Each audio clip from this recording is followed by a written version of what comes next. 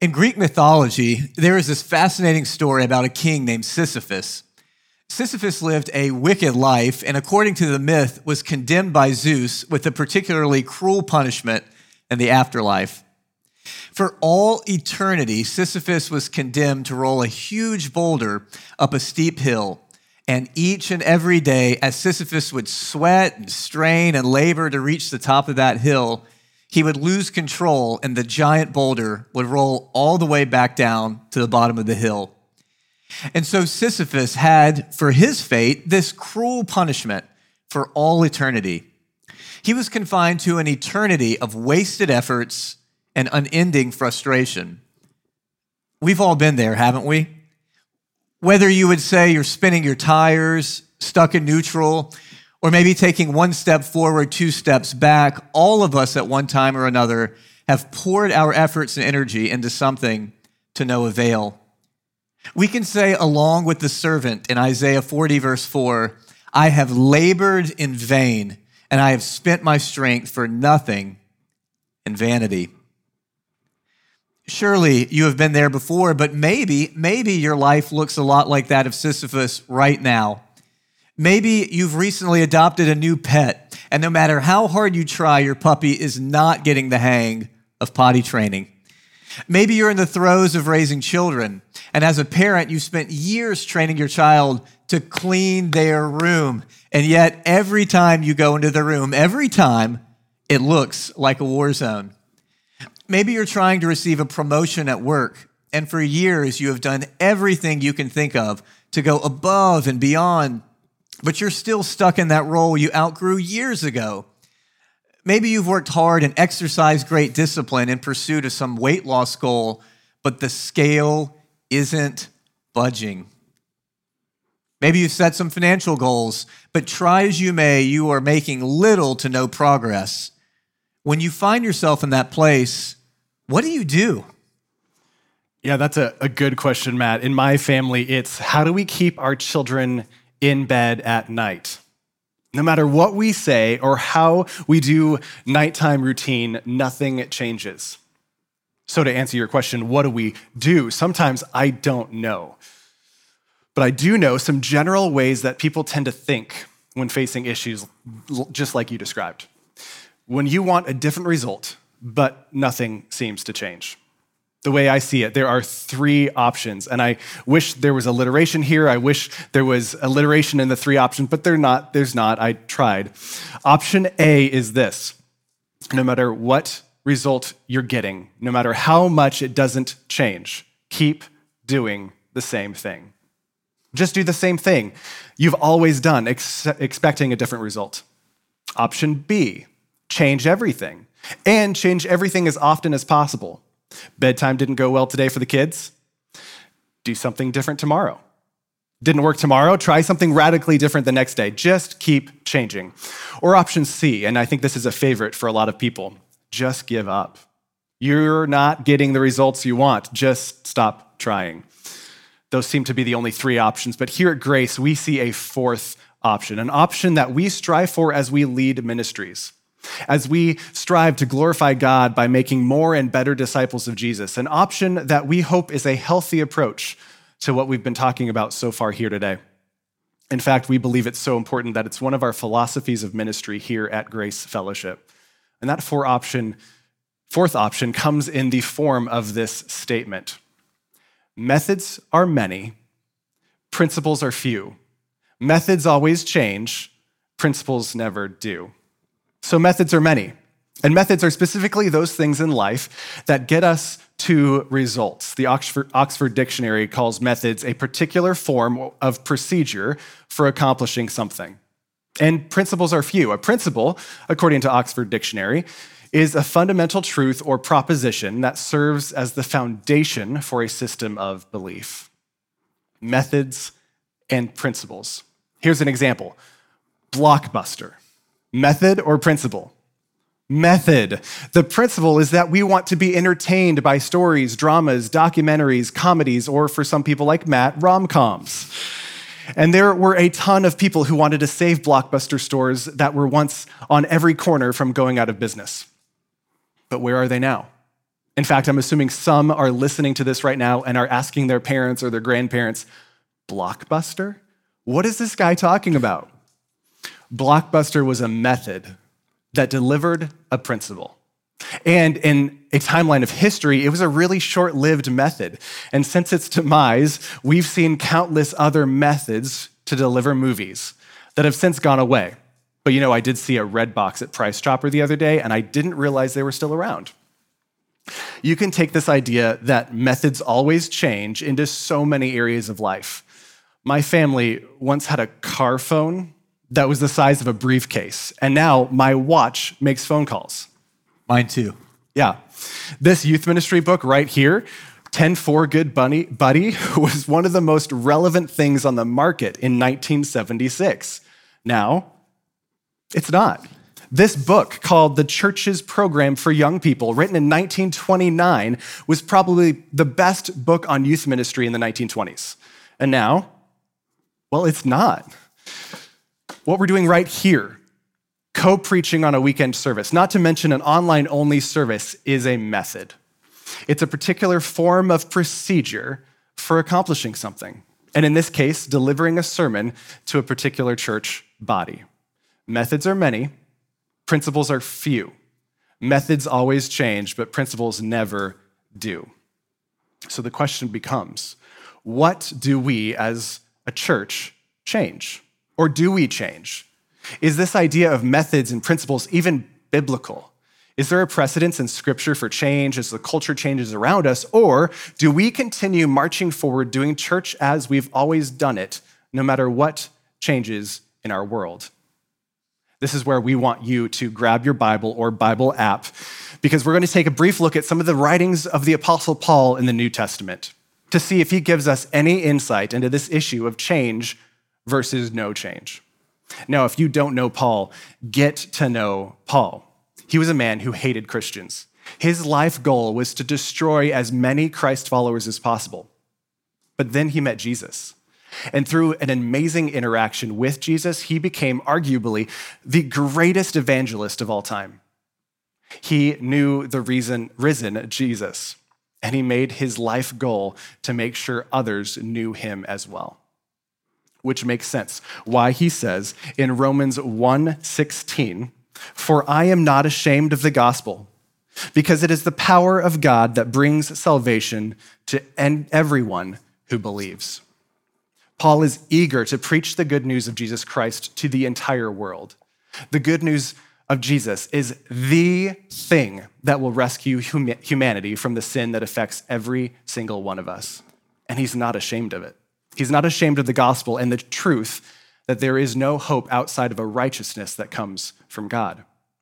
Paul even says in 1 Corinthians 15:3 and 4, "For what I received, I pass on to you as of first importance, that Christ died for our sins according to the scriptures, and that he was buried, that he was raised on the third day according to the scriptures." Not only is Paul not ashamed to be preaching the good news of Christ, he knows that this is the most important thing he will preach. And this message, will never change. But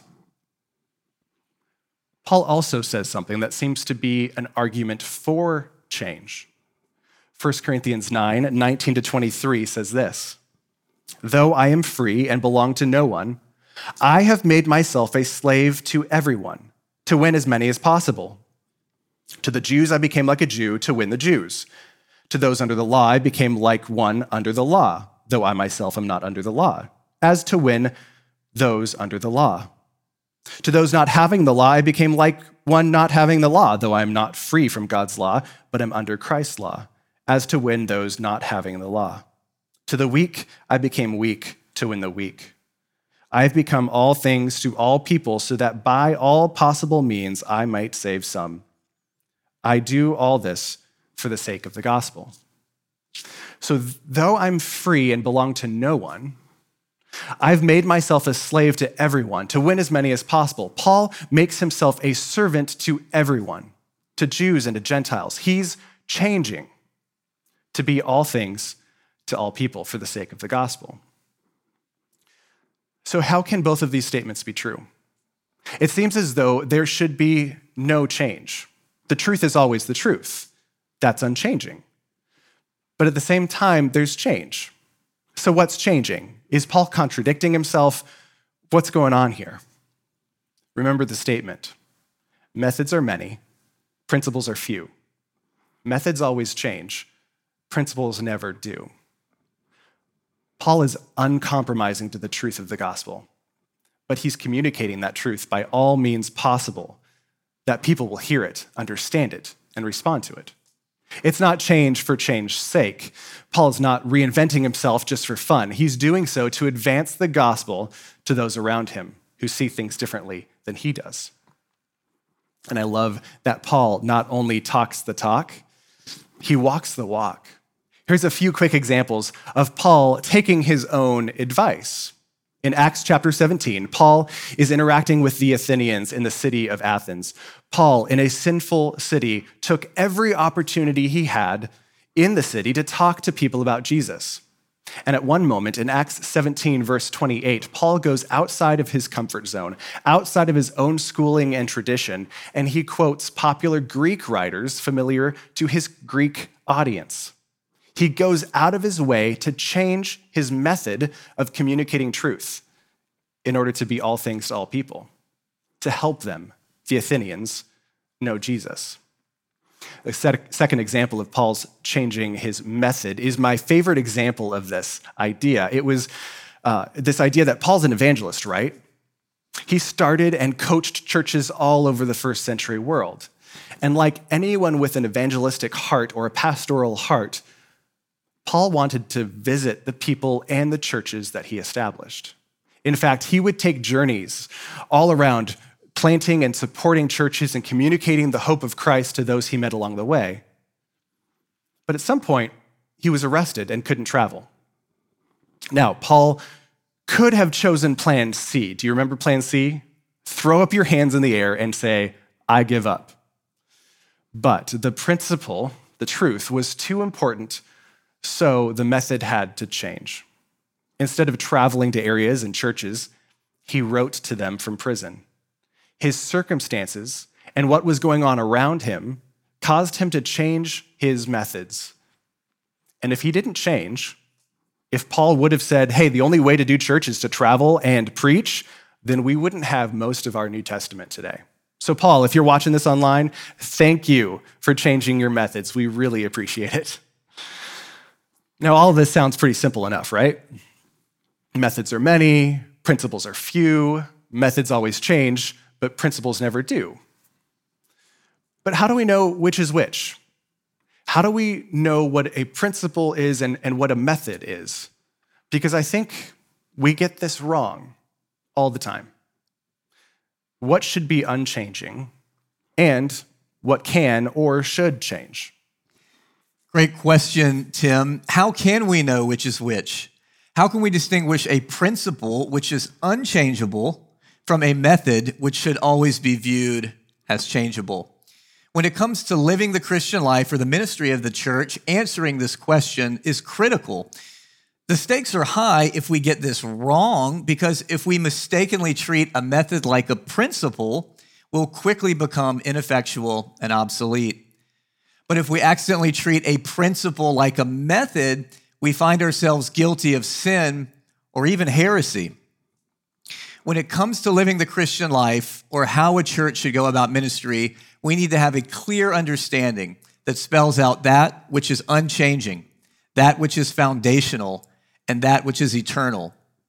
Isaiah 40, verse 4 says the following: the grass withers, the flowers fade, but the word of our God stands, catch this, forever.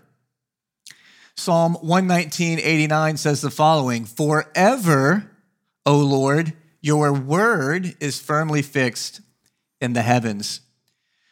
Here we see that God's eternal word, that is the Bible, should serve as the foundation and source of unchanging principles in our lives. If the Bible clearly teaches something, then that settles it. It is a principle, and it is to never be changed. Having said that, I hasten to add this. Just because something is recorded in the pages of Scripture does not necessarily mean God is saying we should live that way or follow that particular example. The Old Testament is filled with examples of men and women acting wickedly, and we should never assume that just because an event is recorded in Scripture that it is to be modeled. You see, some things in the Bible are descriptive. That is, they are merely recording historical fact. Other things, however, are prescriptive. That is, they are instructions for how we should live. I say all that to say our principles in life should come from clear teachings in God's word that are rightly interpreted. In short, our unchanging principles should come from the Bible, which is God's word. If we correctly interpret what God's word is teaching us as new covenant Christians, then we will clearly know what our principles are.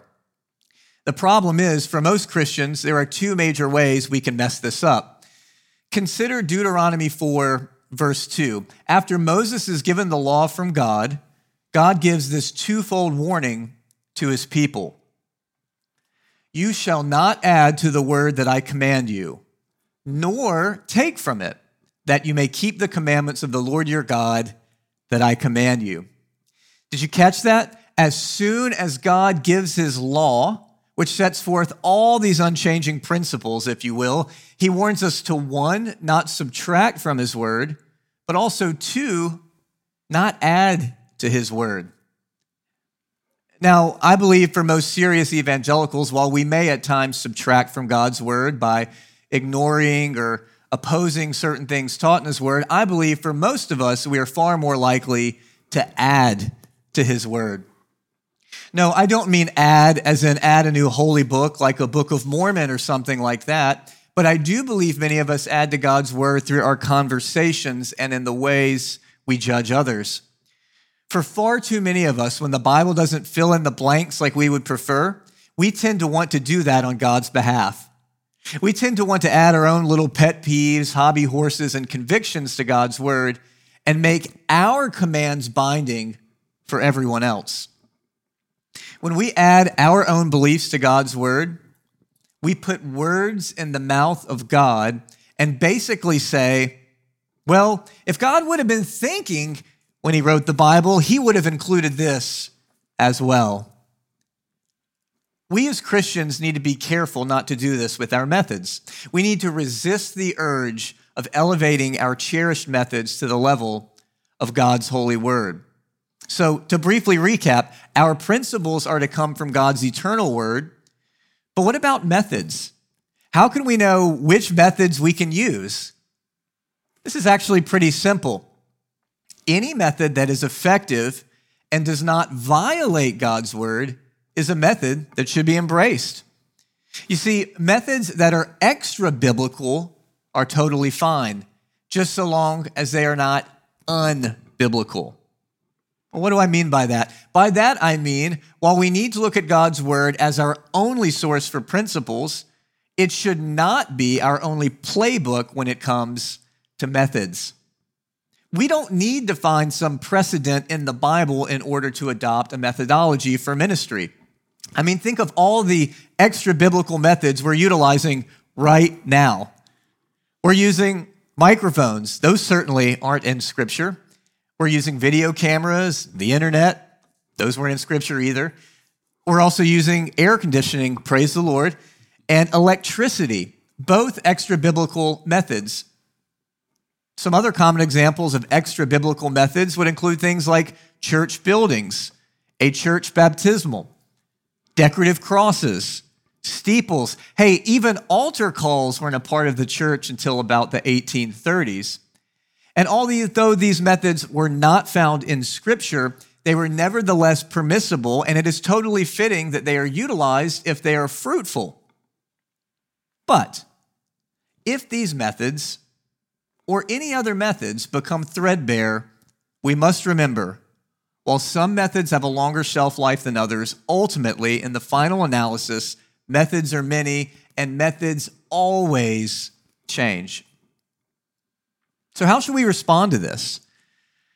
How can this philosophy that methods are many, principles are few, methods always change, principles never do, how does this apply to our lives? First, let's consider how this applies to us as a church at Grace Fellowship, and then let's consider how to apply that to really any area of our lives. For us as a church, we need to be careful to not take a method that God has blessed in the past and insist God always use this same method into the future. God's people have always gotten themselves in trouble when they got too attached to a particular method. Did you know that God is a God who changes his methods? Think about it. You can see this in the life of Moses when the children of Israel are wandering in the wilderness and they're repeatedly thirsty.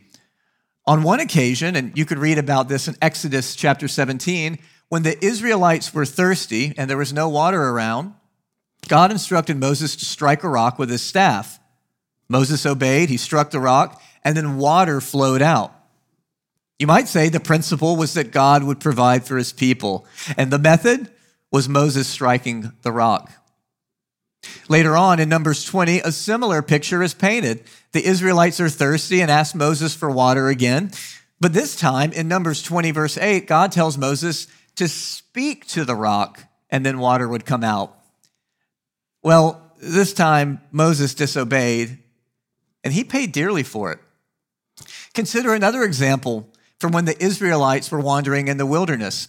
The Israelites, due to their sin, were being severely disciplined by God in Numbers 21. It actually says God sent serpents among them, and many were bitten and even died. In response, the Israelites repented and cried out to God, seeking to escape death from the poisonous bites of these serpents. God commanded Moses to make a bronze serpent, and anyone who was bitten and then looked at the bronze serpent would be healed. This is the only time God does this. In order to provide healing for those who were snake bitten, he commanded Moses to make a bronze serpent, to lift it up, and then those who were bitten, when they looked upon it, they were healed. Well, fast forward about 1,000 years later, after the Israelites have already settled into their land and they've had kings, and we see that this bronze serpent reemerges. In 2 Kings 18, verses 1 through 4, we read the following. In the 3rd year of Hoshea, son of Elah, king of Israel, Hezekiah, the son of Ahaz, king of Judah, began to reign. He was 25 years old when he began to reign, and he reigned 29 years in Jerusalem. His mother's name was Abi, the daughter of Zechariah, and he did what was right in the eyes of the Lord, according to all that David his father had done. He removed the high places and broke the pillars and cut down the Asherah. And here's what I want to draw your attention to. And this righteous king, when he is purifying God's people of their idolatry, it says he broke in pieces the bronze serpent that Moses had made, for until those days the people of Israel had made offerings to it. Wow. Here we see just how fond we can become of a method that God has once used. While the bronze serpent represented an amazing work of God in the past, God's people had no business elevating a method to such a high level. At Grace Fellowship, the same is true of us. We must be on guard against elevating a method into a sacred cow. Our mission is to make more and better disciples, and we need to hold all methods with a loose grip, regardless of how God may have used them in the past. Oh, our methods have changed a lot at Grace lately. Our worship has been completely online while we have been unable to gather physically. We've rolled out home groups as a new method. We've made kids' worship resources available for download and print. And speaking of kids' ministry, we have a change we are so excited to share with you.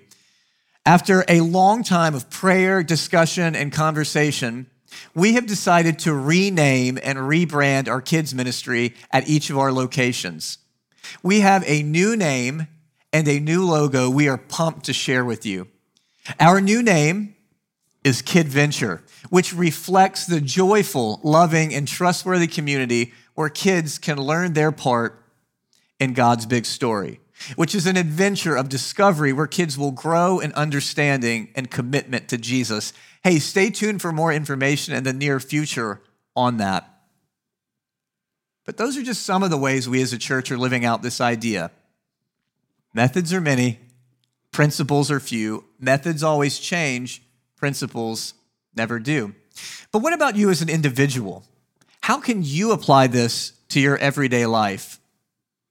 First, I would encourage you to use Scripture to help determine your goals and principles in as many areas of life as possible. Nature abhors a vacuum, and if you do not take your principles from Scripture, they will likely be auto-filled from our culture. Take parenting, for example. Most parents in our culture seem to have as their default principles or goals something like this: I want my kids to be happy and successful. And so all their parenting decisions and methods are chosen as a means toward that end. Now, don't get me wrong here. I am all for raising happy, successful children. But according to Scripture, Christians are called to disciple our children and teach them in such a way that they grow in wisdom and are ready to be launched into the real world. Those are to be our primary principles for raising children. And for the Christian, our principles should come from God's word whenever possible. But what about the times when God's word doesn't speak directly to an area of life? What do we do then? In these cases, I believe the best thing we can do is thoughtfully and prayerfully identify our principles. You see, landing on some principles is like determining what city you want to drive to. Once you determine you want to drive to Boston, all of the methods or directions become rather simple. When we know where we want to go, what our goals are, all of a sudden, decision-making is demystified and becomes much, much easier. It's the same way when it comes to certain goals and principles in areas of our life where the Bible doesn't give clear principles. Through research and consultation with other wise people, we should decide what our principles are. Ask yourself, when it comes to my career, my relationships, my health, my legacy, what are those unchanging, non-negotiable, fundamental principles? Once you identify them, I would encourage you to write them down, as this can help serve as a reminder of what your principles are. Because when we are crystal clear on our principles, then we are in a position to select the best possible methods. That's right. Methods are many, principles are few. Methods always change, principles never do. What would it look like if we as the church got this right? What would it look like for a follower of Christ to keep the gospel at first importance, the principle that never changes? And what would it look like to be a follower of Jesus who is willing to be used by God in whatever way God leads? I believe that the result would be a powerful church, a church that learns to embrace change for the sake of the gospel. Because there are people in our country, in our workplaces, in our neighborhoods, and even in our families who are so desperately in need of Jesus. And God will use those who keep the gospel as first importance and who see methods as what they are, avenues to communicate truth, so that we may see our coworkers, neighbors, and families find hope in Christ. Because our methods are many, principles are few. Methods always change. Principles never do. Please pray with me. God, we thank you so much for the wisdom contained in your word. God, we ask right now that you would give each and every one of us a hunger to search your word for what those unchanging, foundational, fundamental principles are. God, and that you would give us an unwavering commitment to those principles, no matter the cost. At the same time, Father, we ask that you would please help us know what our principles are so that we know what methods we may choose from. God, I pray that we would hold all methods with a loose grip and that you would give us a spirit of flexibility and an open-mindedness for the sake of the gospel so that we can make more and better disciples. We pray all this in the strong name of Christ our Lord. Amen.